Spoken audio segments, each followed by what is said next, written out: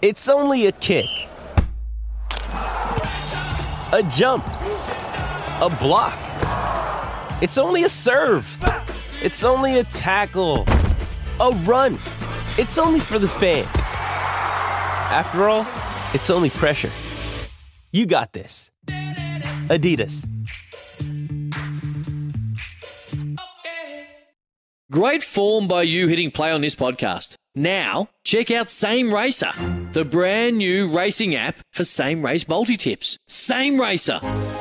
Download from the App Store and Google Play. Powered by Bluebet. Gamble responsibly. Call 1-800-858-858. Time now to talk all things English Premier League, and, well, we've had a 4-week run, I think, of uninterrupted football, but that's going to come to an end with an international break commencing on Monday, at least European time, and I think Australian time as well, but we've got some big matches this weekend. Kicking off with Manchester United taking on Everton at Old Trafford, two of the heavyweights. Joining me to preview the upcoming English Premier League action is the one and only Chris Coles from the BBC, direct from the UK. How are you, Chris? Damien, I'm very good. Thank you. Good to be with you again. And just before we get stuck into it, the COVID-19 situation here is different, but what's it like over there? Is it pretty much back to normal, or is there a little bit of worry with winter coming that even with the vaccines there could be some form of spike or a new variant or something like that? Yeah, I think there is still concern, Damien, definitely. There's no doubt that we are living a pretty normal life at the moment, and the vaccine rollout has played a huge part in that, and the numbers continue to be very, very impressive in terms of vaccination. But the warning signs are there, and rates have just steadily, not alarmingly, but steadily just been creeping up. So there is possible concern that, we could be in for a difficult winter. But it's hoped that because the vaccine rollout has been so good, that winter will not be as severe as it has been in previous, or certainly last Christmas and last winter time. So it's a waiting game, really. There are steps in place. The government here has been making noises about, look, we have plans just in case we get to the situation that we don't want to be in. But I get the impression that the hope definitely is that the vaccine rollout has been so successful and has been so good that it'll just mitigate the need to go back into any severe sort of lockdown. As always, Damien, time will tell. We've heard these plans before, and we know that sadly COVID-19 can spread very quickly. So we shall see. But definitely the hope is that the vaccine has done its job and the rollout has done its job, and hopefully we can continue as normal as we have been recently. Yeah, put our hope in the science. Let's get stuck into the English Premier League action at Old Trafford. Man U hosts Everton. This is interesting. I think in most cases throughout the season thus far, you would have normally picked Manchester United pretty clearly, but there wasn't a heck of a lot to like about their performance against Aston Villa, and historically, Everton have given them plenty of troubles in the past, and even health-wise in terms of injuries, neither side going in terms of real health in regards to injuries. I mean, Harry Maguire and Luke Shaw are battling injuries for United, Dominic Calvert-Lewin for Everton, so it could be an open match on that basis. Do you think Man U perhaps on the precipice of experiencing some struggles, or do you think they'll bounce back against Everton after what was an overly convincing performance against Aston Villa last week? Yeah, you're right about these two sides, and historically Everton at times have been a real thorn in Manchester United's side. There was a game that stands out from years ago now that I think finished 4-4 at Old Trafford, and it was when United were closing in on the Premier League title, and Everton scored twice quite late to rescue a point, and I think it was the season that Manchester City eventually won it, the famous Sergio Aguero goal, which United were very close to winning the title themselves. I'm pretty sure it was that season, and it was that game many pointed to against Everton that really stunned them and eventually proved fatal for United in the title challenge. Yeah, it's not been an easy week or so for Manchester United. That defeat to Aston Villa, you're right, was lacklustre. They didn't play with the swagger that you think they should be playing with, considering the players they have, with Cristiano Ronaldo obviously settling in and scoring plenty of goals already. Bruno Fernandes was the centre of attention on that game because he missed a penalty, and we all thought Ronaldo would be on penalty duties, but it was Bruno Fernandes. He blazed it miles over the crossbar, and you couldn't really begrudge Aston Villa their victory. And then in the week in the Champions League, they only just beat Villarreal, and Villarreal absolutely battered United in the first half of that game. Really should have been out of sight. And guess who? It's Ronaldo who rescues them once again. There is an element of pressure on Ole Gunnar Solskjaer, the United manager this year, because he is still trophyless at Manchester United. That's despite reaching many semi-finals and reaching the Europa League final last season when they lost, coincidentally, to Villarreal, who they played in the Champions League. Given the money spent, given that Ronaldo's come in, Sancho's come in, Rafael Varane has come in, there is definite expectation that Manchester United can challenge and even win a trophy. And you just wonder how that pressure plays out at Old Trafford and on Ole Gunnar Solskjaer's shoulders. So it will be interesting to see how they get on against an Everton side that, well, very similar to last season, really. They had a great start to the season, just as they did under Carlo Ancelotti when they were pretty much top of the league, and then they stumbled because of injuries. And Rafa Benitez has enjoyed a similar start. And albeit, you can look at the teams they've played, Southampton, Leeds, Brighton was in there, Burnley, Aston Villa. They've not had too taxing a start, and most recently Norwich. Then you're thinking, okay, that's fine, that there are teams they're expected to beat. Now it gets tougher for them with Manchester United. They play West Ham soon after the international break. They've started well. But they too, Everton, have struggled with injuries. That there's no Dominic Calvert-Lewin. Whether he's back for Saturday remains unlikely. And clearly he's a very big striker for them. Behind them, they've got players who are in decent form. So Abdoulaye Doucouré is playing really well at the moment. Andros Townsend scoring goals. Damari Gray, likewise. And this is an Everton team that clearly on their day can trouble any side.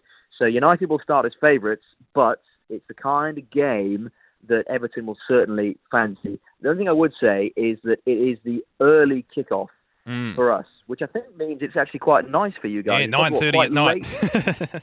Not bad. That's perfect. No, absolutely, you can deal with that. Often, though, the early games with us are quite sleepy affairs, and it can take quite a while for the rhythm of the game to get up to speed. So I wouldn't expect this to be a high-scoring game, but I think it will be tight. Hopefully it is, and hopefully we get a climactic finish. We're speaking with Chris Coles from the BBC. Burnley take on Norwich. Now, I don't normally have much confidence in Burnley in general, but they're taking on Norwich, who have, I think, amassed an unenviable 16-game losing streak, the Canaries, and taking a look at my record here, the all-time record in regards to English football is 21 matches. So if this run continues, by probably early to mid-November, they could break the record, Norwich, for a pretty unenviable title of the most amount of games lost consecutively in English football. Do you think their run might break here, or do you think Burnley will win pretty convincingly? Well, if you're Norwich, you're looking at this game and thinking we have to start picking up points against teams like Burnley very, very quickly. And you've mentioned Burnley and one of those sides that float around the bottom half of the table. And Sean Dyche's brief, it seems almost every year, is to make sure the club remain in the Premier League. They did have their little flirt with Europe a few years ago when they had a great season and really did spring from the pack. But ever since that year, it's been tough, and it's been about survival. Sean Dyche hasn't had the luxury of buying lots of players, hasn't had the luxury of strengthening his squad, and it's why it's credit to him that he keeps Burnley above water most seasons, every season. Norwich, yeah, the losing streak that you talk about obviously coincides, also includes the previous season they were in the Premier League when they went down. They went down that season with a lot of credit in the bank, though, because they were playing quite nice football under Daniel Farke. They were confident in his ability, and it proved and was justified by him taking the club back into the Premier League. There's a different feel around Carrow Road this time around, and speaking to the regulars that go, they can't quite put their finger on it. Something seems wrong. Whether it's the players that don't really believe in the system anymore, whether it's the players who think, well, we were tonked when we were last in this league last time, we're getting tonked this time. Difficult to really rally the troops. Is it the tactics? Is it the way they play? It doesn't feel a particularly happy place at the moment. There were positive signs in their 2-0 defeat to Everton, where they did play like the Norwich that we know, all action and very, very front foot and closing down quickly, creating chances. They just can't put the ball in the net. Worth mentioning the run that they have had. They have played Liverpool. They have played Manchester City. They've played Leicester. They've played Arsenal. Now, they're good teams. The run now includes Burnley, Brighton, Leeds, Brentford, who they came up with last season. This is the moment and the time that they really need to start improving and picking up results. Otherwise, very quickly, it'll turn into just like Sheffield United last season, who were dead and buried at Christmas. And I think their first Premier League win came in January, perhaps. Yeah, if you do that, then you're in real trouble. So, big game for Norwich. Burnley, as I say, they keep ticking along. They also winless so far this season, but they were winless for a long time last season and just turned it around. You always have faith that they will have enough to keep their heads above water. They got a very creditable draw against Leicester last time out, 2-2 at the King Power Stadium, so they'll be quite confident. But it's a bigger game for Norwich because they need to make sure they get a point on the board sooner rather than later.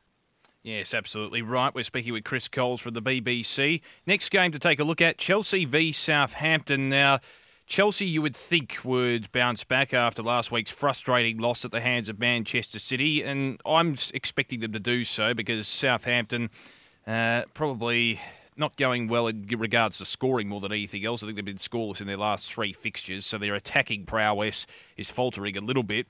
But having said that, historically, the Blues have had a little bit of trouble dealing with Southampton over the last few years, winning just 1 out of their last 5 meetings. I don't think it'll make much of a difference, and I know history can repeat in certain instances, but would you think Chelsea would get the job done here at home at Stamford Bridge? Yeah, you would think so. And what doesn't bode well for Southampton is that they've had a couple of disappointing results in recent times. Chelsea, they lost to Manchester City, that big showdown last weekend, where it was really seen as this could be a very early 6-pointer because both sides are expected to be at the top of the table. And Chelsea didn't really lay a glove on Manchester City, and that was a surprise given Chelsea had looked really good. And a surprise given that Chelsea beat Manchester City in last year's Champions League final, in which Thomas Tuchel, the Chelsea manager, was praised for being very tactically astute. And clearly, you're coming up against a manager in Pep Guardiola who is right at the top of his game when it comes to things like that. So they lost that game, and then they lost the other night to Juventus in the Champions League. Again, there's no real shame in that. But the problem is that Juve have had a pretty ropey start to Serie A this season, and that would have been a big disappointment for Tuchel that they couldn't see off Juventus, albeit it was in Turin. So he will demand a response from his players, which I don't think bodes too well for Southampton. Chelsea's Premier League form has been absolutely fine. It's why they are where they are, third in the table and just a point behind leaders Liverpool. And they've been grinding out decent results. And Romelu Lukaku has looked the missing piece of the jigsaw that we all thought he would bring to Chelsea. They struggled a little bit against City without some influential players, and they didn't have Mason Mount, who I think is quite key to Chelsea, and Mason Mount, who was influential under Frank Lampard, is also influential under Thomas Tuchel. He was injured for that game against Manchester City. When he's not playing, they do seem to lack a little bit of ingenuity. He's probably fit. I think he is fit for Saturday against Southampton. When he comes back into the team, it does bring a new dimension to Chelsea. So I fully expect them to beat a Southampton side who are one of, I think it's 5 teams top on their head who are winless so far this season. But they have drawn quite a few of those matches. You're right, it's putting the ball in the net. They've struggled since Danny Ings left to Aston Villa. Adam Armstrong, who's come in from Blackburn, has looked industrious but without putting the ball in the net a great deal. Che Adams, likewise. So it'll be about staying in the game as long as possible for Southampton and then trying to break through maybe on the counter-attack. But similarly to Norwich, you look at the teams they've played. Everton, who started the season well, they played Man City, got a very good point against Manchester City. Their next games, Leeds after Chelsea, Leeds, Burnley, Watford, Villa, Norwich, teams that Southampton should be beating. And I'm sure Ralph Hasenhüttl, the manager of Southampton, will look at those games and think this is an opportunity to get our season going. But yeah, there won't be too many, Damien, that have Southampton on their list of obvious winners this weekend. Speaking with Chris Coles from the BBC, discussing the upcoming EPL fixtures. Leeds take on Watford, and if you have a look at 5 of Leeds' last 6 English Premier League matches, it's seen both teams score, and they're yet to keep a clean sheet this season, which is no surprise. It's almost a hallmark of the Leeds game style, isn't it? In that they're probably not the most accountable team, even though they do provide some scoring prowess. Watford, a little bit similar with their lack of accountability in their last 3 matches. Both teams have scored. Easy first leg there. So there's a lot to play out. Do you think it'll be an attacking game on both sides of the coin, or will we see some form of lifting in the defensive element?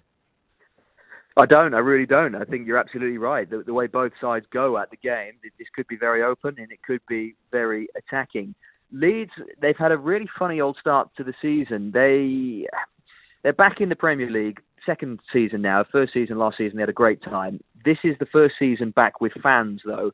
And I think it was anticipated that would elevate them to an even greater level because Ellen Road is such an atmospheric place to watch football, to play football, that it would raise Leeds to the next level. But they've had a really poor start to the season and they are winless so far. this campaign, which is a real surprise because everyone anticipated that they would really push on to that next level. Now, they've been a bit unlucky with injuries. They're without Patrick Bamford at the moment, who is clearly one of their main players. He was excellent last season. He broke into the England squad. He's been missing. They've got a few issues at the back defensively as well, and a couple of their attacking players have been in and out. So Rafinha, their influential Brazilian player, is playing and actually scoring, but it doesn't look fit and is often withdrawn after about an hour or so. And they've been without Calvin Phillips for the first opening games, obviously a big England player there. And a couple of their centre-backs are out at the moment as well. That clearly hasn't helped, but we still expected to see more from Leeds. They have played teams that they think they should be beating. So they started terribly against Manchester United. They got a draw against Everton. They got a draw against Burnley. They would have fancied their chances there. They lost to Liverpool. Okay, no shame there. Draw against Newcastle. They lost at home to West Ham. These are games they can't really afford to let by if they aren't to unthinkably get drawn into a relegation battle. I do expect them to be fine. I think Marcelo Bielsa has enough about him to see through this rocky period. And once they get everyone fit and firing, they will be okay. And Watford they've enjoyed a pretty decent start back in the Premier League. There they are, 12th in the table, 7 points from their opening 6 games. They've had some good wins, opening day against Villa, a good win away at Norwich as well, and a draw against Newcastle, the points they've picked up, with losses thrown in against Wolves, against Tottenham, and against Brighton. But the way Watford played, they're very easy on the eye. And Ismail Assar is really impressing everyone, who is a striker, who is an attacking midfielder, who is banging form at the moment, scoring plenty of goals. And Isco Munoz, the Watford manager, has very much carried on his philosophy from the Championship, where they were on the front foot and they were creating plenty of chances. So, I agree with you. I think this will be open. I think it's the way both sides play. They won't change. We're still very early on in the season, so it's not as if sides will be cowed by the pressure of the relegation zone and maybe we'll shut up shop. Don't expect that at all. Expect there to be goals, and let's just hope it is an entertaining game to watch. Chris Cole's joining us from the BBC. The next game doesn't really stand out to be all that much in terms of a highlight for the weekend. Wolves taking on Newcastle at Molineux. The Wolves have picked up 6 points, I think, against Watford and Southampton, but they're yet to score a goal at home. I haven't been overly impressed with the way they've gone about it so far. They've lost to Brentford, Man United and Spurs. Newcastle, they're good at taking points, but they seem to be grinding out draws and failed to really know how to win to this point of the season. I'm tipping a 1-1 draw based on recent experience. I think in the last 3 English Premier League meetings between these clubs at Molineux, they've been 1-1 draws, so I don't see a change to that. I don't know about you. Yeah, I think a 1-1 draw is probably a popular suggestion for this game for the reasons you've outlined there. Starting with Wolves, strange. I mean, I know I've said this about lots of teams. Strange start to the season, but Wolves are very much one of those. New manager replacing Nuno, who left the club at the back end of last season, and it just felt that relationship was coming to an end. And Bruno Lage comes in, relatively unknown, experienced with Portuguese football, assistant manager in England as well, and a few question marks as to how he would play without any real additions to the squad. And the answer is, they're actually playing some decent football. They just can't put the ball in the net. They create so many opportunities, Wolves. In all the games I've seen them play, they're on the front foot. They're playing well. They're playing some really nice football. Adama Traore, often central to what they do, albeit he didn't play or came on quite late in their last game, which they won against Southampton. Raul Jimenez got the goal, the Mexican striker, who is clearly a massive player for suffered that really nasty head injury last season, missed the campaign. So to see him back is great. And he got a good goal against Southampton. Wolves will hope that's the catalyst now, and he can go on a run. And he already brings so much to that Wolves team before he even scores goals, in his hold-up play, in his link-up play, in his passing range. But he's obviously in the team to score goals, and Wolves will hope that his time now is to really kick on and get plenty of goals. And the Wolves' run, incidentally, of fixtures is very, very pleasing. Newcastle, Villa, Leeds, Everton, Crystal Palace, West Ham, Norwich, Burnley, before they hit Liverpool and Manchester City. That is a good run of games, and Wolves fans will be hoping now that is the period that they kick on and they turn some of their creative football into wins, which is clearly the most important thing. As for Newcastle, the long-running saga with Newcastle continues. The fans are not happy with Steve Bruce. In every home game, Steve Bruce is the subject of chants from the home fans about his job. They want a change. He's very, very unpopular on Tyneside. And again, you look at the start to the season Newcastle have had, and they're at the bottom or near the bottom of the table with no wins. Lots of draws in that, yes, but the fans will look at the teams they're drawing against and thinking, yeah, but these are teams we should be beating. Southampton at home, Leeds at home, Watford away. You know, we should be winning these games, really. The defeats have come to West Ham, to Villa, and to Manchester United. And there is just an undercurrent of dissatisfaction at St James's Park at the moment. Difficult to know where that ends. They're still talking about a takeover. That's been going on for ages. If that happens, maybe Steve Bruce will be out of a job. If you're Steve Bruce, you put on a brave face and continue, which is what he's doing. But he's admitted himself recently, it's tough. It's tough when you walk out into your home ground and hear 50,000 fans chant your name about losing your job. That is tough. And it's not conducive to a football team that play winning football, because the players can obviously hear it as well. So it's tough at the moment at Newcastle, no question about it. And you would fancy Wolves for this one being at Molineux. But Newcastle, like so many teams, will look at the next few games. Wolves, Tottenham, Palace, Chelsea, Brighton, Brentford. Obviously Chelsea and probably Spurs take out those two sides. But teams that they need to start picking points up, because you don't want to get dragged into that relegation battle, especially when there's so much unrest off the field. Yeah, that's a fair point to make. We're speaking with Chris Coles from the BBC.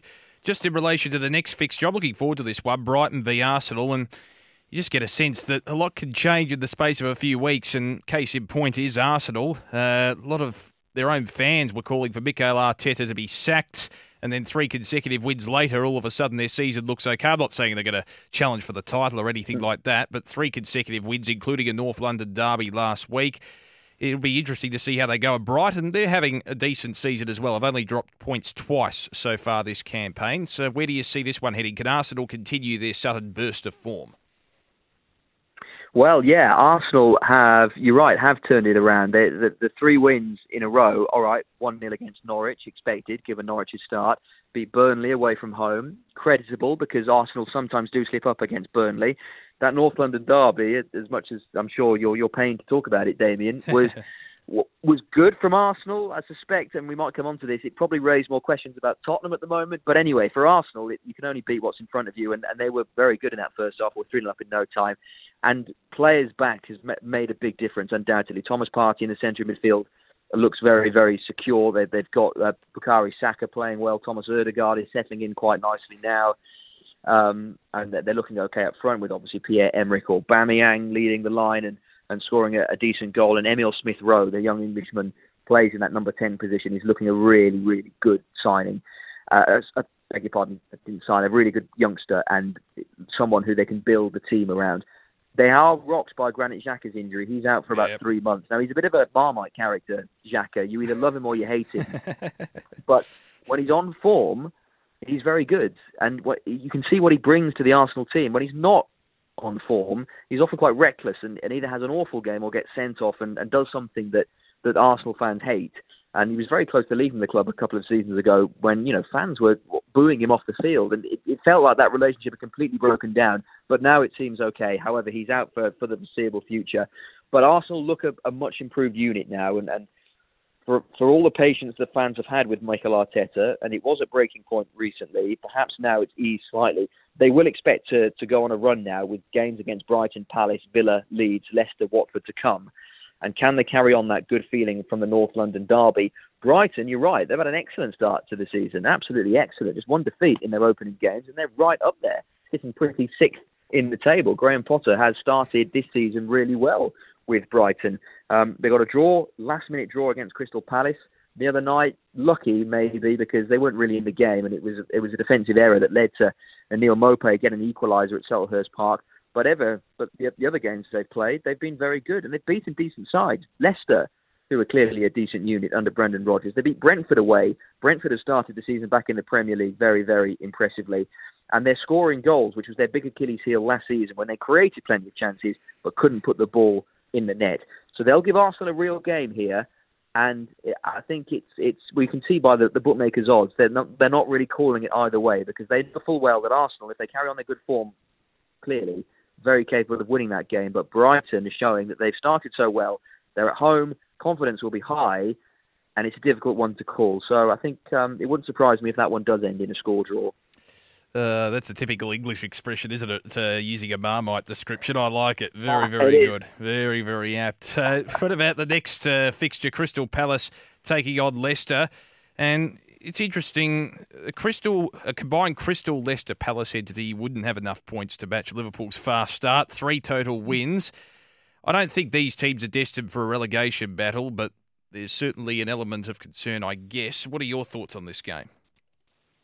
Definitely concern amongst the Leicester fans, yeah. And it's difficult to feel sympathy with Leicester fans because you think, well, what a great couple of years you've had. You've won the Premier League in the last 4 or 5 years. You've qualified for the Champions League, and you've finished pretty much up the table every season since then. I know you've missed out on Champions League football, fine, but Europa League football is certainly no mean feat. So, enjoy it. However, the locals are a little bit angsty about the start they've made to this season because they're making quite uncharacteristic defensive errors. And we know football it's a relative game, isn't it? If you're a fan of bottom of League Two, the fourth tier, you look enviously at clubs like Leicester. But obviously, if you're a fan of Leicester, you can only base on what you're seeing, and you're used now to good football, and that's the benchmark. That's what you expect every week, and it just hasn't really happened. And they were sloppy in that 2-2 draw at home to Burnley. They lost prior to that against Brighton again, where they weren't really at it. They dropped points against Napoli in the Europa League, albeit Napoli are going to be very good this season. Manchester City beat them, and Leicester weren't really at it. So you can understand why there's a little bit of dissatisfaction. But cut out the defensive errors and they will be absolutely fine. And you're right, they'll be nowhere near the bottom of the table. It's just a question of whether they can match the recent good form of previous seasons. Crystal Palace under Patrick Vieira, yeah, I think fans are okay with what they're seeing so far because they're seeing a team on the front foot. Roy Hodgson, the previous manager, was defensively sound and didn't really have Palace looking too attacking, but they were always okay at the back and therefore could see games out. This time under Patrick Vieira, he's brought a different philosophy and a different way of playing, and they have looked good. They just have struggled to put the ball in the net, apart from, again, I'm sorry, Damien, that one game against Spurs when they won 3-0 and did look good. In Conor Gallagher, they've got a very good player on loan from Chelsea who's all action. He's here, there and everywhere, and he's key to the way Crystal Palace play. They're pretty sound defensively. They've bought some decent players. Joachim Andersen from Fulham was a really good pickup. He's a good player. Mark Gui from Chelsea, likewise. And going forward with Zaha in particular, Odsonne Edouard, recent signing as well, former Celtic striker. I think they'll be fine. I think they will come good. And once they get a few results under their belt, they will be absolutely fine. But yeah, there are some interesting matchups this weekend, that's for sure. And Crystal Palace-Leicester, one of those interesting matchups. Yes, indeed. We're speaking with Chris Coles from the BBC. Time to talk about my Spurs, fortunately or unfortunately, depending on how you look at it. They take on Aston Villa.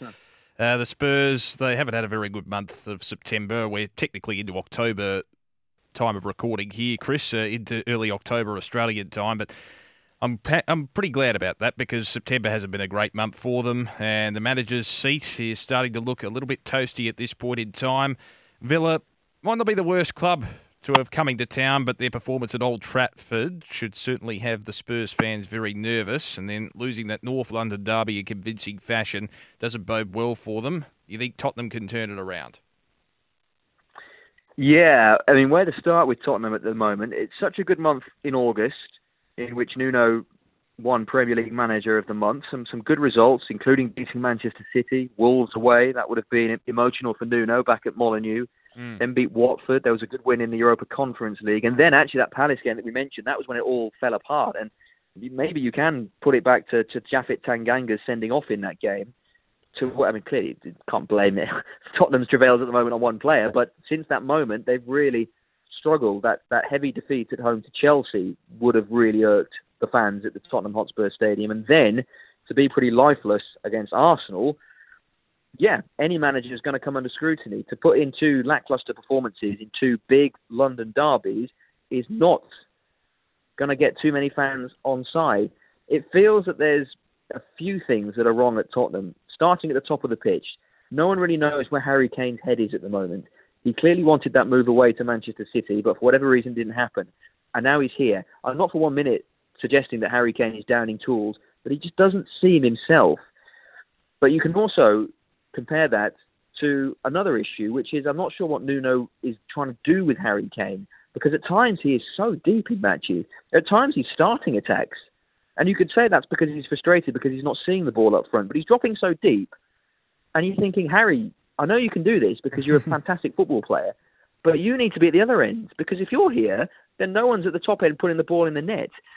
And then throw in the fact that you kind of got a team where there are new players that are still trying to bed in. So Brian Hill is one of those players. Emerson Royale, the fullback. That Tungian Ndombele was in and out. He was out at the start of the season, but he's in now. And it just doesn't seem a very happy camp for whatever reason. I wonder if you can go back to Jose Mourinho's time, and that clearly was an experiment that didn't work, and perhaps Nuno is having to pick up the pieces from that regime. Obviously, they're still a very good side. They've got Heung-min Son, they've got Harry Kane, they've got Lucas Moura, they've got the new players that will undoubtedly aid Spurs once they get up to speed. But you're right, if they don't start picking results up, then Nuno is going to come under real fire against Aston Villa, who picked up that really, really good result against Manchester United, started the season well, impressively actually, because they've lost Jack Grealish. The players they've brought in, whilst not really replacing him, no one can replace a £100 million player, have shown signs that they are very capable of mixing it in this Premier League, and they will be absolutely fine this season. Dare I say it, they might have ambitions of European football. They will fancy their chances down in London, because Dean Smith, the Villa manager, will be saying exactly these things. Look, you're coming up against a Spurs side who are wounded, who are not really happy at the moment. Take advantage of that and try and get a positive result. But yeah, big game for Tottenham and a big game for Nuno. Penultimate game we'll look at for the upcoming week, West Ham v Brentford. It should be a high-scoring contest, this one. 5 of West Ham's 6 games have seen at least 3 goals, while Brentford put 3 past Liverpool last weekend. It's going to be interesting to see whether Brentford can contain West Ham's strike force. So the Bees have been pretty good to watch so far this season. Do you think it'll be a high-scoring encounter, a shootout? Yeah, again, I think you're right. The signs point to this one being an entertaining, high-scoring game, and you only have to look at the previous results involving Brentford, and we knew Brentford would play this way under Thomas Frank in the Championship. He had Brentford playing a very attractive style of football, always felt that they were destined for the Premier League at some stage, given how close they've come in previous years. They've made the leap this time, and they've settled in really nicely. That excellent victory on the opening day against Arsenal, that thrilling draw in the last game against Liverpool when they played so well, and Liverpool weren't great defensively, but still, it was such a joy to watch Brentford with the players they have in Ivan Toney. They've got a striker who was always likely to make a name for himself in the Premier League. Big, physical, but skillful, clever player, great finisher, and some really, really good attacking players behind Toney, the likes of Sergio Canos and Brian Mbeumo.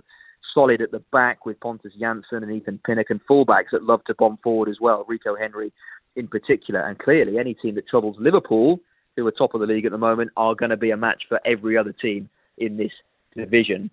Sam, for credit to David Moyes, they've not missed a beat. Brilliant season last time, qualified for the Europa League, and the concern often when teams of West Ham's size qualify for the Europa League is that their Premier League form suffers.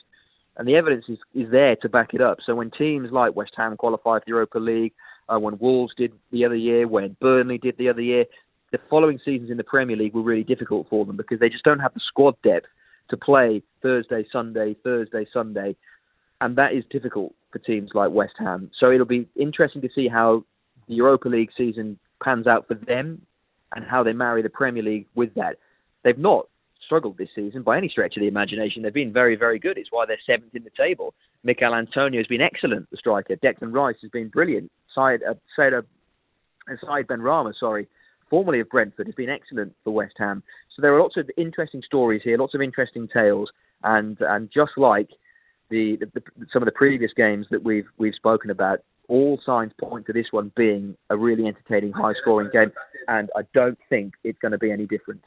And we've saved the best till last. 2 of the big heavyweights of the English Premier League, Liverpool and Manchester City. A big match to herald in, I guess, the international break. It'll be the last game before that particular stage. And Man City are heading to Anfield full of confidence after taking maximum points from Stamford Bridge. Liverpool can be a little bit suspect defensively at times, but they have such a talented attack which can compensate for that. I think they can match City if it turns into a shootout. It'll be an interesting game. What are the dynamics at play here? Who do you think will prevail? Yeah, it is an interesting one, and you just hope that it's come early enough in the season where both sides go for it. Had this been later and it had been dare I say, a title decider. Yeah. Clearly, it would be a fascinating watch. But you think it would be quite nervy, whereas because it's early on in the season and both sides are playing well, Liverpool top of the table, City number 2, you just hope that both managers go, do you know what, go for it. Absolutely go for it. Will we see that sort of game? It's so difficult to know. It really is, because we've seen top of the table clashes that have really not lived up to expectations. Correct. There was a game a few years ago between, I think, Manchester United and Liverpool that was billed as Red Monday. It was massive in this country, and it was one of the worst games I've watched because neither side wanted to lose, and it was such an anticlimax. And there's always that in the back of your mind, that worry that games like this will be built up and it will be massive, and on Sunday afternoon it'll bring in a huge TV audience, and it just won't deliver. However, I think this one will, and I'll tell you a few reasons why. One, fans. Yep. Massive at Anfield that fans are back. And when the big teams met last season in dead atmospheres, it had a massive impact on the game.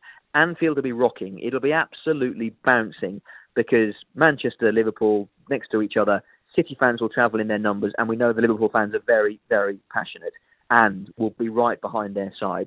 2, both sides are in excellent goal-scoring form. For Liverpool, Mohamed Salah started the season brilliantly. Sadio Mane chipping in with goals.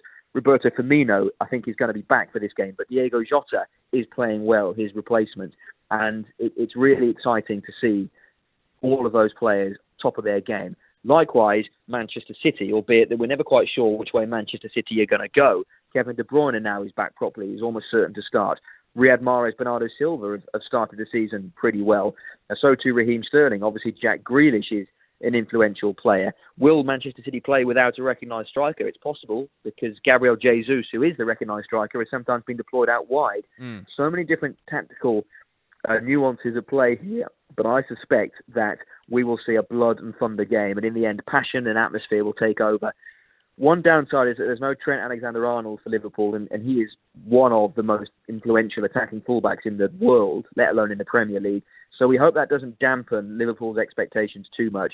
But I think... Another day is here, and you're ready for it. What to wear? Check. Breakfast, lunch, and dinner? Check. Planning for what's next and how to save for it? That's where Bank of America can help. For your financial to-dos, Bank of America has experts ready to help get you closer to your goals. Get started at one of our local financial centers or 24/7 in our mobile banking app. Find a location near you at bankofamerica.com/talktous. What would you like the power to do? Mobile banking requires downloading the app and is only available for select devices. Message and data rates may apply. Bank of America N.A., member FDIC. The signs point to this one being as attractive a game as it is on paper, and let's just hope it lives up to expectations. Yeah, completely agree with you, Chris. Really appreciate your time. Enjoy the weekend of EPL action before the international break, and all the best over there in the UK. Besides the screen you spent most of your time staring at this week, chances are you are also captivated by a big screen video installation. From billboards to scoreboards, we inform and entertain audiences with our big screen solutions. Visit bigscreenvideo.com.au to see how BSV can bring your space to life. Cheers, Damien. Appreciate it. Speak again soon. When making the double chicken deluxe at Macca's, we wanted to improve on the perfect combo of tender Aussie chicken with cheese, tomato and aioli. So, we doubled it. Chicken and Macca's, together and loving it. Ba-da-ba-ba-ba. Available after 10:30 a.m. for a limited time only.